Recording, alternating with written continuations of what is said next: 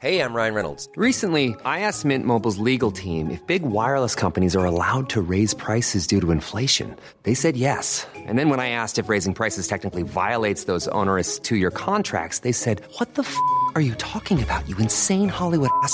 So to recap, we're cutting the price of Mint Unlimited from $30 a month to just $15 a month. Give it a try at mintmobile.com/switch. $45 up front for 3 months plus taxes and fees. Promo rate for new customers for limited time. Unlimited more than 40 gigabytes per month. Slows full terms at mintmobile.com.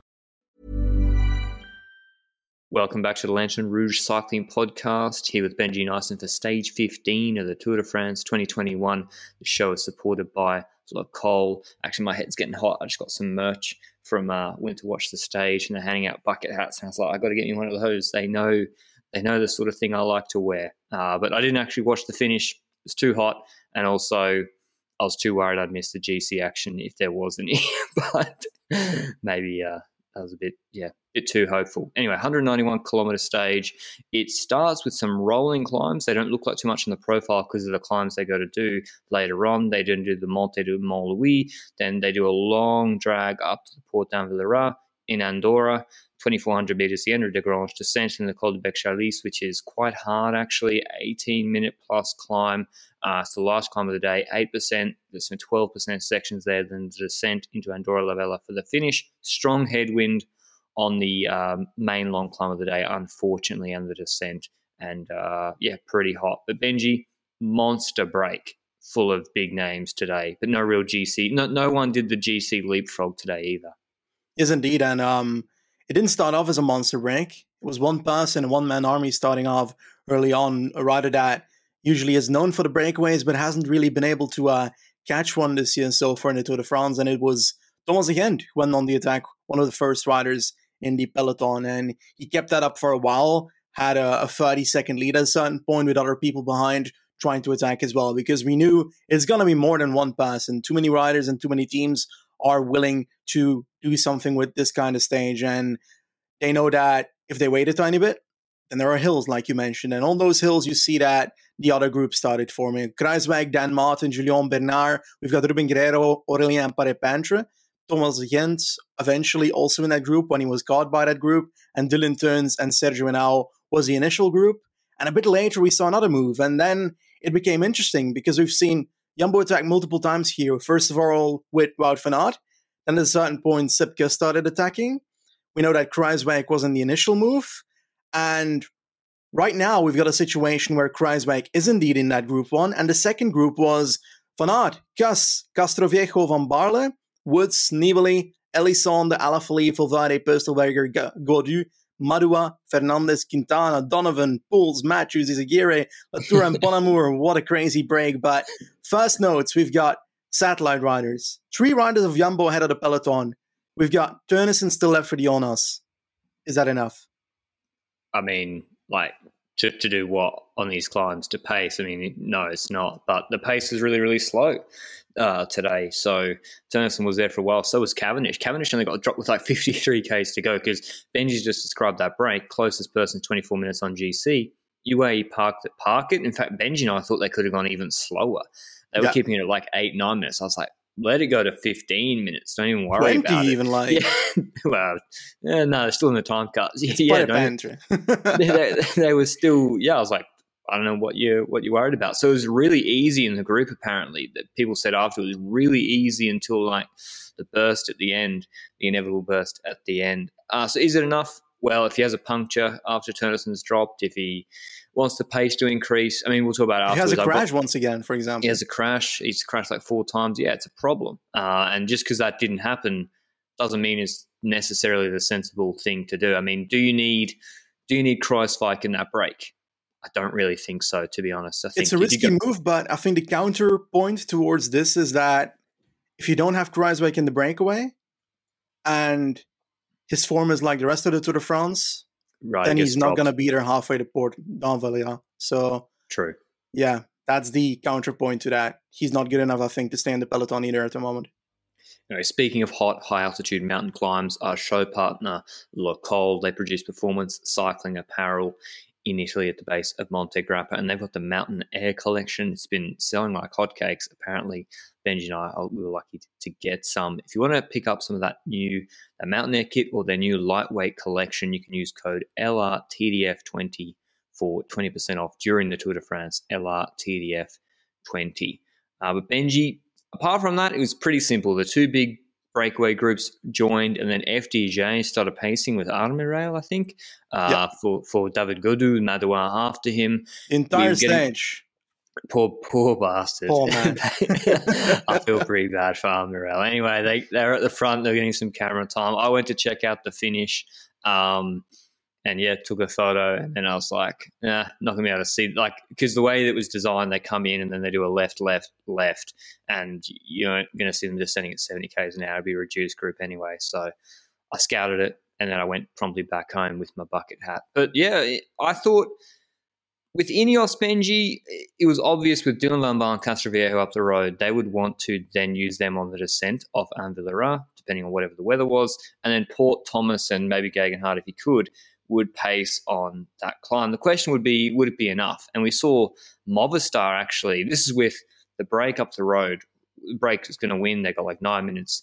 Movistar starting to pace with Garcia Cortina, but it did whittle the group down, Benji, but I mean, you could visibly see how strong that headwind was.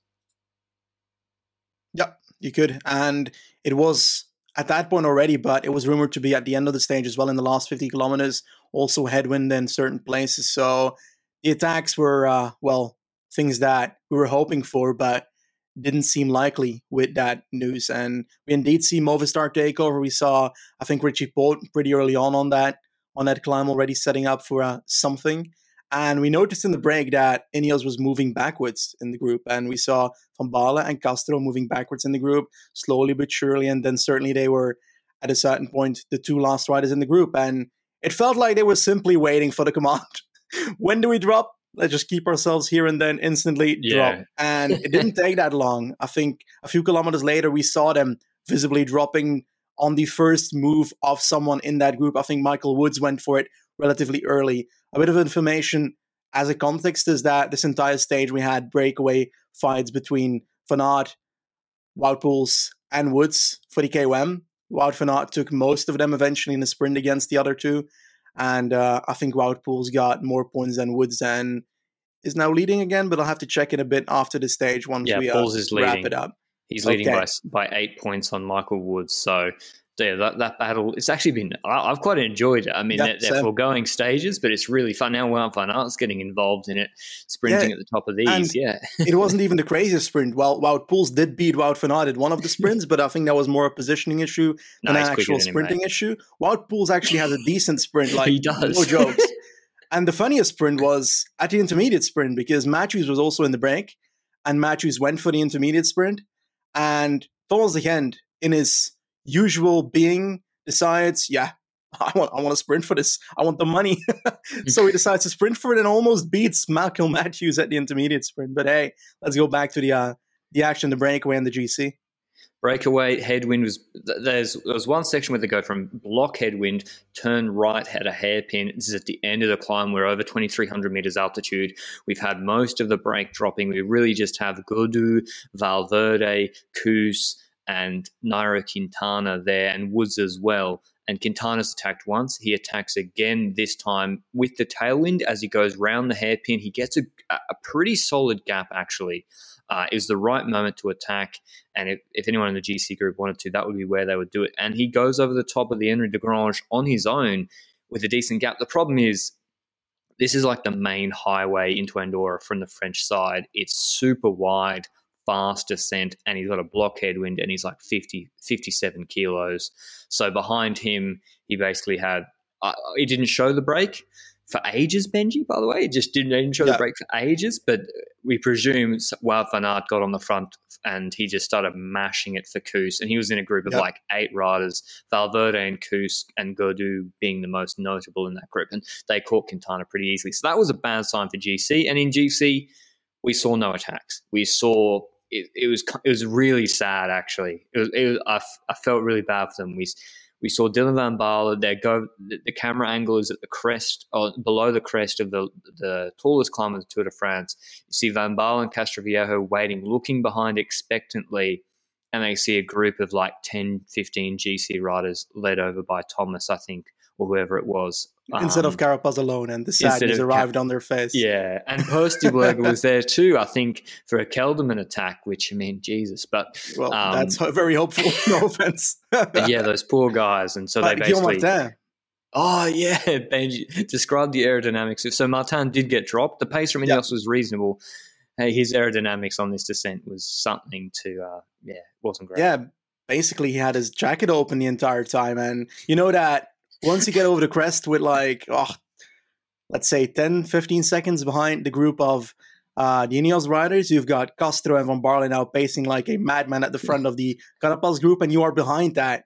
And there's no one with you to really help. And you've got a shirt of Cofidis open, so you're basically having a parachute on this descent, which is obviously not going to work well aero-wise, and that's not going to help you get to them much quicker. And when I saw that, the second that I saw that he was riding the descent with a jacket open against two Ineos riders going ham on the descent, I knew he's going to lose minutes today. And the advantage he built yesterday, it's gone already. I mean, there was even a flat section where he could do the jacket up, and he's like, nah. I want my jersey open. They're going 105. Kruijswijk topped out at 105 k's an hour on this descent, and it's like at 30 k's an hour it doesn't make that much of a difference. But I think at 105 it actually does, especially when you're trying to pedal afterwards. Anyway, as with yesterday, as you could probably expect, or you understand from the groups and the headwind, the race promised a lot, that kind of petered out GC-wise. Largish group at this point. All the contenders there, apart from Guillaume Martin, if you want to be generous to him. And it was really about who was going to win from the break. We saw Wout van Aert pacing for Kuss. Kruijswijk had gone back. I think he'd been dropped, and he was in the Jumbo-Visma group. Wout van Aert's pacing on the descent and the valley for Kuss. And that suggests straight away Benji was getting very nervous with money on Wout van Aert that Kuss was their man. Doesn't influence my mood. In all honesty, it doesn't influence my mood, and I was already seeing some weakness throughout the stage for Van Aert. I wasn't sure because on the Port d'Envalira he was jumping from wheel to wheel, and it was really impossible to see whether he did that on purpose or whether he was actually dropping at that point. But he eventually outsprinted everybody on that climb, which means that I thought, okay, he still got the energy, but they specifically chose to use Wout van Aert in the descent to catch back with a Quintana move that happened at the top. And in all honesty, it went pretty well because he caught back up, and then he didn't really keep on pacing too hard. He just switched around with a few people and relayed, and Kuss was indeed their man. And on paper, the initial part of this Bachalis climb is definitely one that fits Kuss, the uphill section there. He also lives in the area, but that counts for half the peloton. Whenever anybody brings that up, it's yeah, he lives in the area, so he knows it. Everybody knows these climbs. Everybody lives there. Benji, I know the climbs around here better than Tadej Pogacar. I've done this climb, so really, you're gonna win the tour, mate. If you just put me in, I would have dropped him today. That's how it works. If you just know the climbs, but I think it actually did help a little bit. Joking aside, it did help a little bit on the descent afterwards. So they get to the final climb. Race got 5 minutes. Kuss doesn't attack straight away. He doesn't attack straight away. It's Quintana who attacks again. Undertaker GIF comes back from the dead, attacks again. Then he gets dropped. Valverde's looking good. He's marking moves. Godou tries something, gets dropped pretty quickly. And it sends Sepp Kuss with Valverde's on the front a little bit, and then Kuss attacks pretty hard. Valverde's on his wheel, and then you just see the gap open up. And I was thinking, has Kuss gone too early? Is it like Catalunya again? But he was motoring. He opened that gap up to 28, 29 seconds. We had some Italian time gaps today, unfortunately, but seemed to be pretty consistent at 25 to 28. Italian time gaps. Valverde was, he just said he clearly had to ride his own pace. Kuss was way too strong, and the plan for Jumbo-Visma to go for the stage was working. They get to the top. Kuss has still got a 25-second gap. He knows the descent. I think he did the descent about the same time as Valverde, maybe quicker.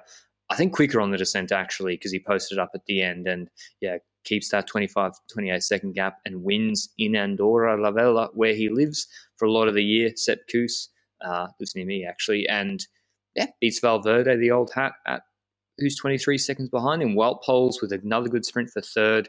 Then Izagirre, Guerrero, Quintana, Gaudu, Martin, Bonamore. Bonamore's actually been quite good, Benji. And Yeah, generally. Pogačar 10th. Nibali 11th. Alaphilippe not looking, just not looking as, that top-class climbing level at the moment. It's a little bit too hard for him. He came 12th, Powers 13th. But Benji, GC Group attacks. Ineos tried pace in the last climb. I'll cut it short. Carapaz tried once. Pogačar closed it easily. Vingegaard attacked. Pogačar closed it easily. And then they stopped. O'Connor tried a couple of times. Kelderman shut him down and then got dropped a little bit. And they all finished in a group. So should we expect anything else really from these guys when most of the stage has been super easy for them? Well, I wouldn't say that all stages have been easy for them, but I would say that on Most this of this parkour, stage.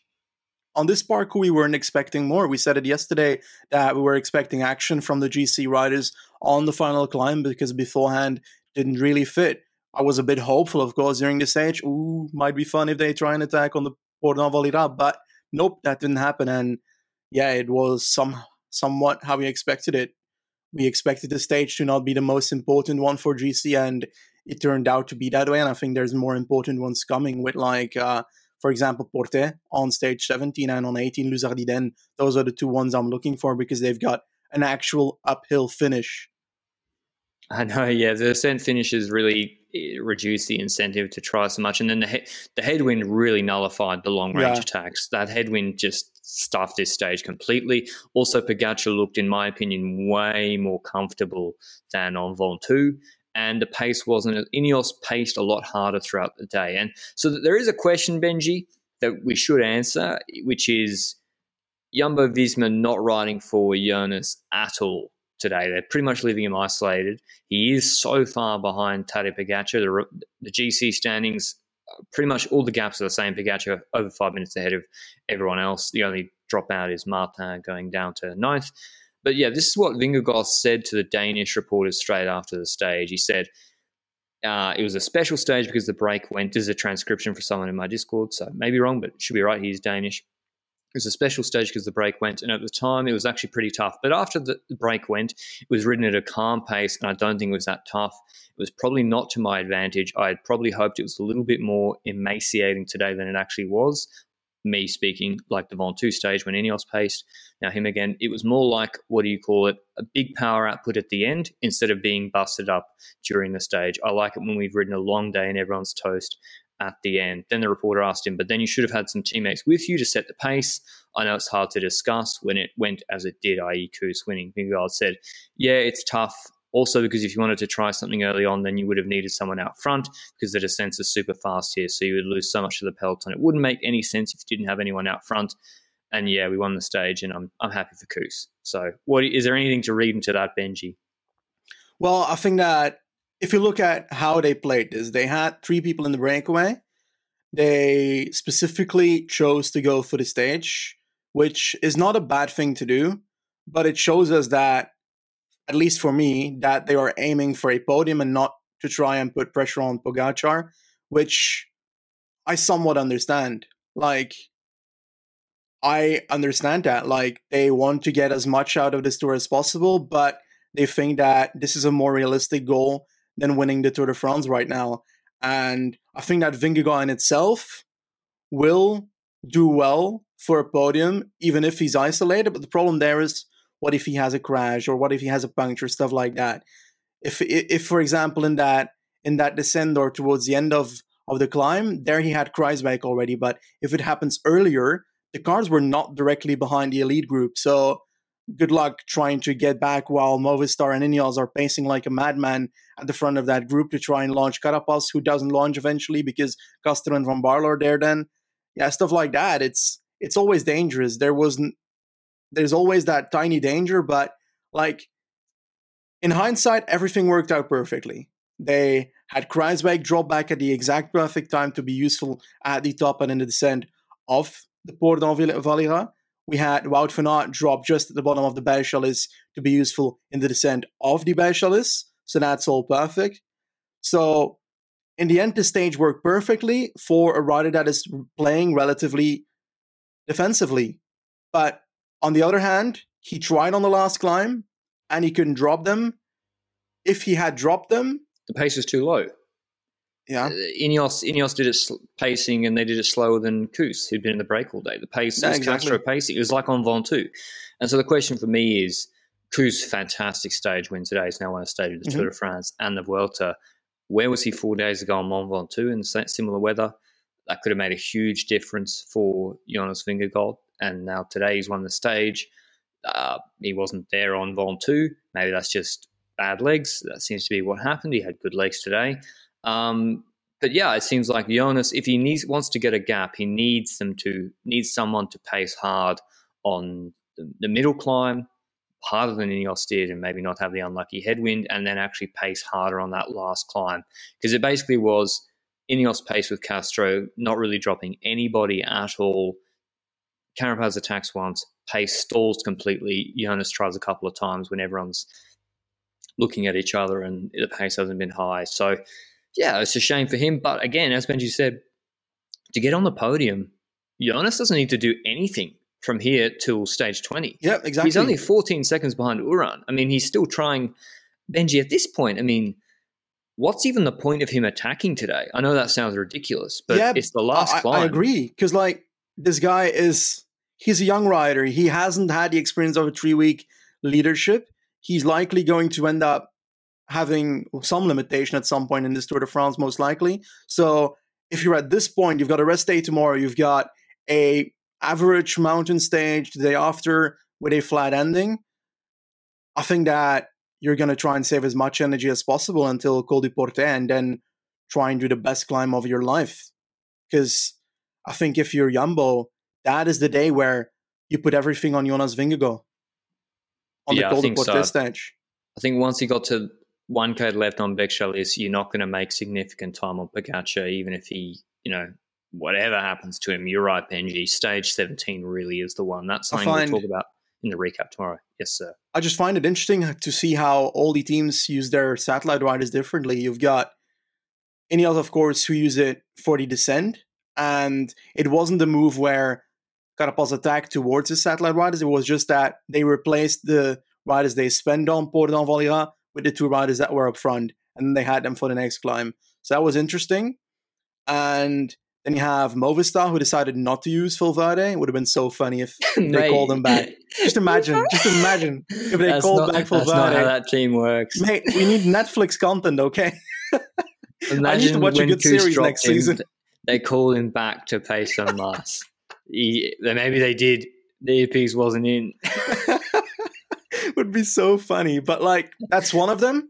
I'm also kind of surprised that we didn't see, Uran decided to try and go for an attack as well, What was the point? Had Guerrero and Paulos at the front. Was it perhaps a plan to have Paulos drop back if it works as well? Stuff like that. It's interesting to dissect what could have happened on the stage if gaps opened up, but they didn't happen, and that's the end of the story. And I think that all in all, Jumbo must be very happy with what they did today. They made a risky move not having anyone with Vingegaard for a portion of the stage, but it completely paid off. So, yeah. And that's always a story, because one bad move in a stage like this does not define the outcome. Having one rider in the peloton perhaps would have been less risky, but on the other hand, we don't know if that would have been super helpful if Kruijswijk dropped after 5 kilometers on the initial climb in the peloton instead of the breakaway then. So stuff like that is difficult to dissect, and I think all in all they should be happy with their performance today. And when it comes to the next couple of stages, I think that they've still got opportunities to go in the breakaway again. On a stage 16, I wouldn't know if you need too many riders in the peloton. I would put riders next to Vingegaard, but Van Aert could try again on a stage 16, stuff like that. And then we have stage 17, like I mentioned, that's the one. And that's the one where I expect them to work for Jonas, because if they don't, then I'd feel a bit sad. All right, let's skip Jumbo. I mean, Jumbo Visma, they've got 5 riders left in the Tour. Any other team would be incredibly jealous of how they're doing since Roglic left the Tour de France. Has 3. They got 3. Buani abandoned today. UAE, Benji, just quickly, they're not feeling. It's not mattered at all. Pogacar looked bored on the last climb, but the team is not looking that good. I even think there's some Like, I think Bjerg and co, they pace too hard sometimes and almost put themselves under pressure. Yeah, and There's more to that. Like, at the start of the stage, they start off before the climb at the back of the peloton instead of the front. Every day. And that's why they drop every time before they can do something. And like you mentioned, they pace too hard. Like today, it could have easily been 15 to 20 minutes for the breakaway. And by doing that, you are putting a Jumbo and an Ineos with satellite riders in the breakaway under pressure, because then they're going to be like, oh, the gap is becoming fairly large now. If you want to call back Custer and Van Baarle, they're going to have to wait 20 minutes by the side of the road. So the more that gap is, without endangering your GC position, the better it is for UAE, because they can, first of all, put pressure on the other teams for rethinking their strategy. And perhaps Jumbo would have said, oh, we're going all out for the stage win if the gap is 15 minutes, without calling too many people back. And then you, for example, have, well, also more energy in the peloton, because you're not spending as much if you don't pace as much. The problem then is, what are you going to do if the gap is 20 minutes and you're Mark Cavendish and you know that there's a climb coming? Are you going to put somebody at the front of the peloton if you're still in it to make sure that the gap to the break is not that large, so you don't drop 15 minutes from the peloton and be OTL? Oh, he was fine. When I saw him dropping, I was like, he must be laughing. He's got only 50 Ks to do with his whole team there. Yeah, that easy for him. So UA, I definitely think that stage, Benji and Mark, stage 17, I don't have too much confidence in that team at all. So that is one to really try Pogačar on. Ineos have the more fulsome team to do it, Benji. The problem for Ineos is Carapaz is the problem. I think Ineos with, Thomas crashing so much, Port crashing, Geoghegan Hart crashing, they're still trying things, automating the race, making it harder when they can with that headwind.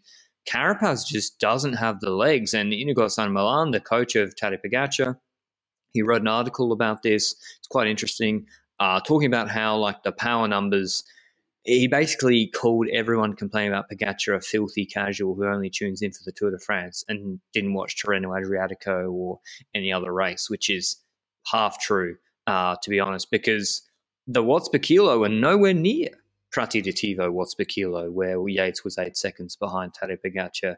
And he was like, Pogačar literally did like 5.9 under his threshold on Tignes, and just no one followed him. And he was like, this is super weird. And so what I'm saying is, Benji, Carapaz's legs are not where they need to be. Yeah, but one counterpoint for that is that the day before we had, well, that same day, by the way, like an O'Connor and so forth, he was riding at more than 5.9, right? And the gap went down.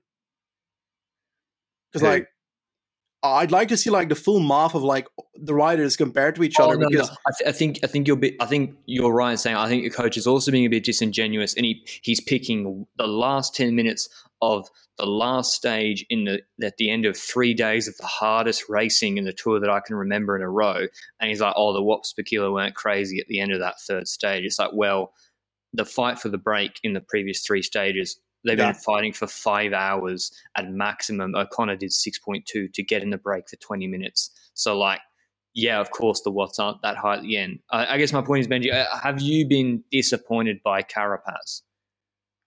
I think that I have, because I would expect the Carapaz to be able to drop an Iran and so forth on a climb, and so far that hasn't happened. Is that because Iran is in better or more consistent form? It's hard to say. I don't think so. I think it's just very difficult because, like, the San Milan guy is obviously like putting out the numbers and so forth, but that's not transparency all around. We don't know more than just what he says, and it's hard to delve a conclusion from what he says because he's talking about Tignes, but I'd like to see all the stages around it as well. I'd like to see more to be able to see whether the level is actually lower at the moment, because it is. Okay. It is. Like the watts per kilo, but the thing is, it's like, well, the level is lower compared to, say, or maybe pick Adam Yates at Catalunya, but Adam Yates at Catalunya wasn't riding in 10 degrees raining after a week of everyone crashing 6 times, not having teammates in stage 7, chasing a break. Like, I think he didn't really take into account how hard stage 7 was when he's like, oh, Pogačar on Grand Bonnand, he only did 6.15 for this time. That's normal for him. But I'm like, yeah, but stage 7 was super hard and it's cold, so that's maybe why everyone's not doing so well. I think the problem for Carapaz is he attacks, Pogačar closes him. Okay, he can't drop Pogačar. and then he sits up, and then Yeah. Uran and Kelderman catch Yeah. back up. So he's kind of Exactly. stuffed tactically. For the rest day, who do you think is happiest after this second week, Benji? You think Uran? I'd be super happy if I was Uran. Yeah, of course, if you're on, then you're looking relatively happy. I think also, in general, I'd say that compared to last week, I'd be happy if I'm Jumbo in this situation. Last week, they were completely disappointed with everything that happened. And right now, compared relatively to last week, I'd be very happy with the situation, with the team you have. 2 stage wins, your guy is literally riding for the podium. Your youth talent that might... Polka dots.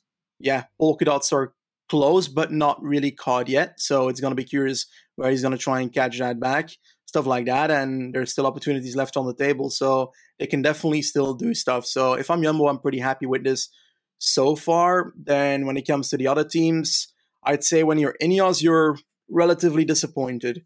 Right now, you would have been more happier if you saw Carapaz already with at least the strength to beat the riders surrounding him. The fact that a Kelderman is still so close to him, and O'Connor. The fact that Lutsenko is within a minute and a half of him in GC, stuff like that is something that I would not have expected beforehand. And he's one of the riders that, to my knowledge, has not crashed yet, I think.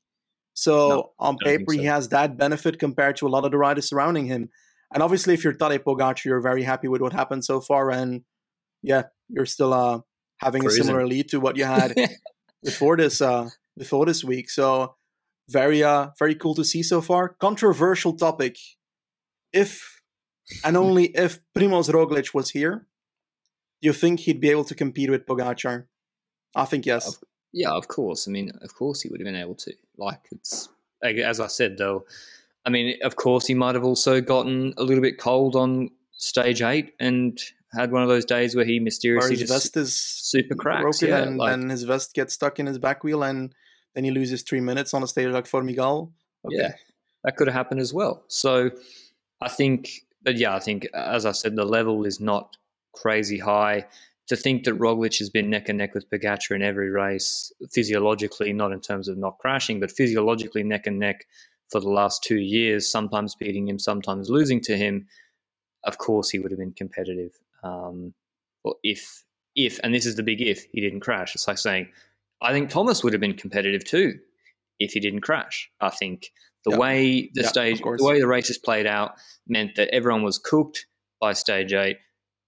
All the main GC contenders, the big ones, were crashed out or abandoned, and then Pogacar just attacked. And because there's no one on his wheel, you really see what he can do. And Carapaz couldn't really perform at the level he needed to. But yeah, we'll talk about that more on the Rest Day podcast I've got one tomorrow. Final thing. Okay, one final thing. We've seen now Nairo Quintana go in the attacks twice. He tries and goes for KOM, and he always blows up. He always implodes. Yeah, and it's like he doesn't know his limits. And we saw this today on Berchalis where he attacks twice and then he... Like, 1 minute later, he's done for. Stuff like that. And it's just, he doesn't seem to know his limits, and it suddenly comes and he's done. And he attacks so much that I don't think he's going to win KOM unless something odd happens to the other people. Wout Poels is looking really good for that. He's still looking good, and Wout Poels tends to grow in the race as well. So that does benefit him. I'd love it if Van Aert is sprinting against the other Wout for it quite a few times in the next couple of days. And I think that the rest of the topics can stay for tomorrow. But all in all... Quintana today, he shouldn't have attacked on the... I know he tried high altitude. It's his opportunity. It's what he would have planned. But the headwind was so strong, he basically spent a lot of energy on the Anvadora climb. And then who knows what he could have done. Could he have followed Kuss? I doubt it. But maybe if he just didn't attack and tried to follow, he could have been able to. But it doesn't seem to be his way. Any other topics? Not really. That's about it for now, at least. All right. Tadej, let us know down below. Is GC wrapped up? Is Tadej Pogacar going to win this Tour de France? Hot takes only. But otherwise, we'll see you with the Rest Day recap tomorrow. Greipel. Ciao. Yeah, Greipel. Jesus. Sneaking that one in. Mom deserves the best, and there's no better place to shop for Mother's Day than Whole Foods Market. They're your destination for unbeatable savings, from premium gifts to show-stopping flowers and irresistible desserts. Start by saving 33% with Prime on all body care and candles. Then get a 15-stem bunch of tulips for just $9.99 each with Prime. Round out Mom's menu with festive rosé, irresistible berry chantilly cake, and more special treats. Come celebrate Mother's Day at Whole Foods Market.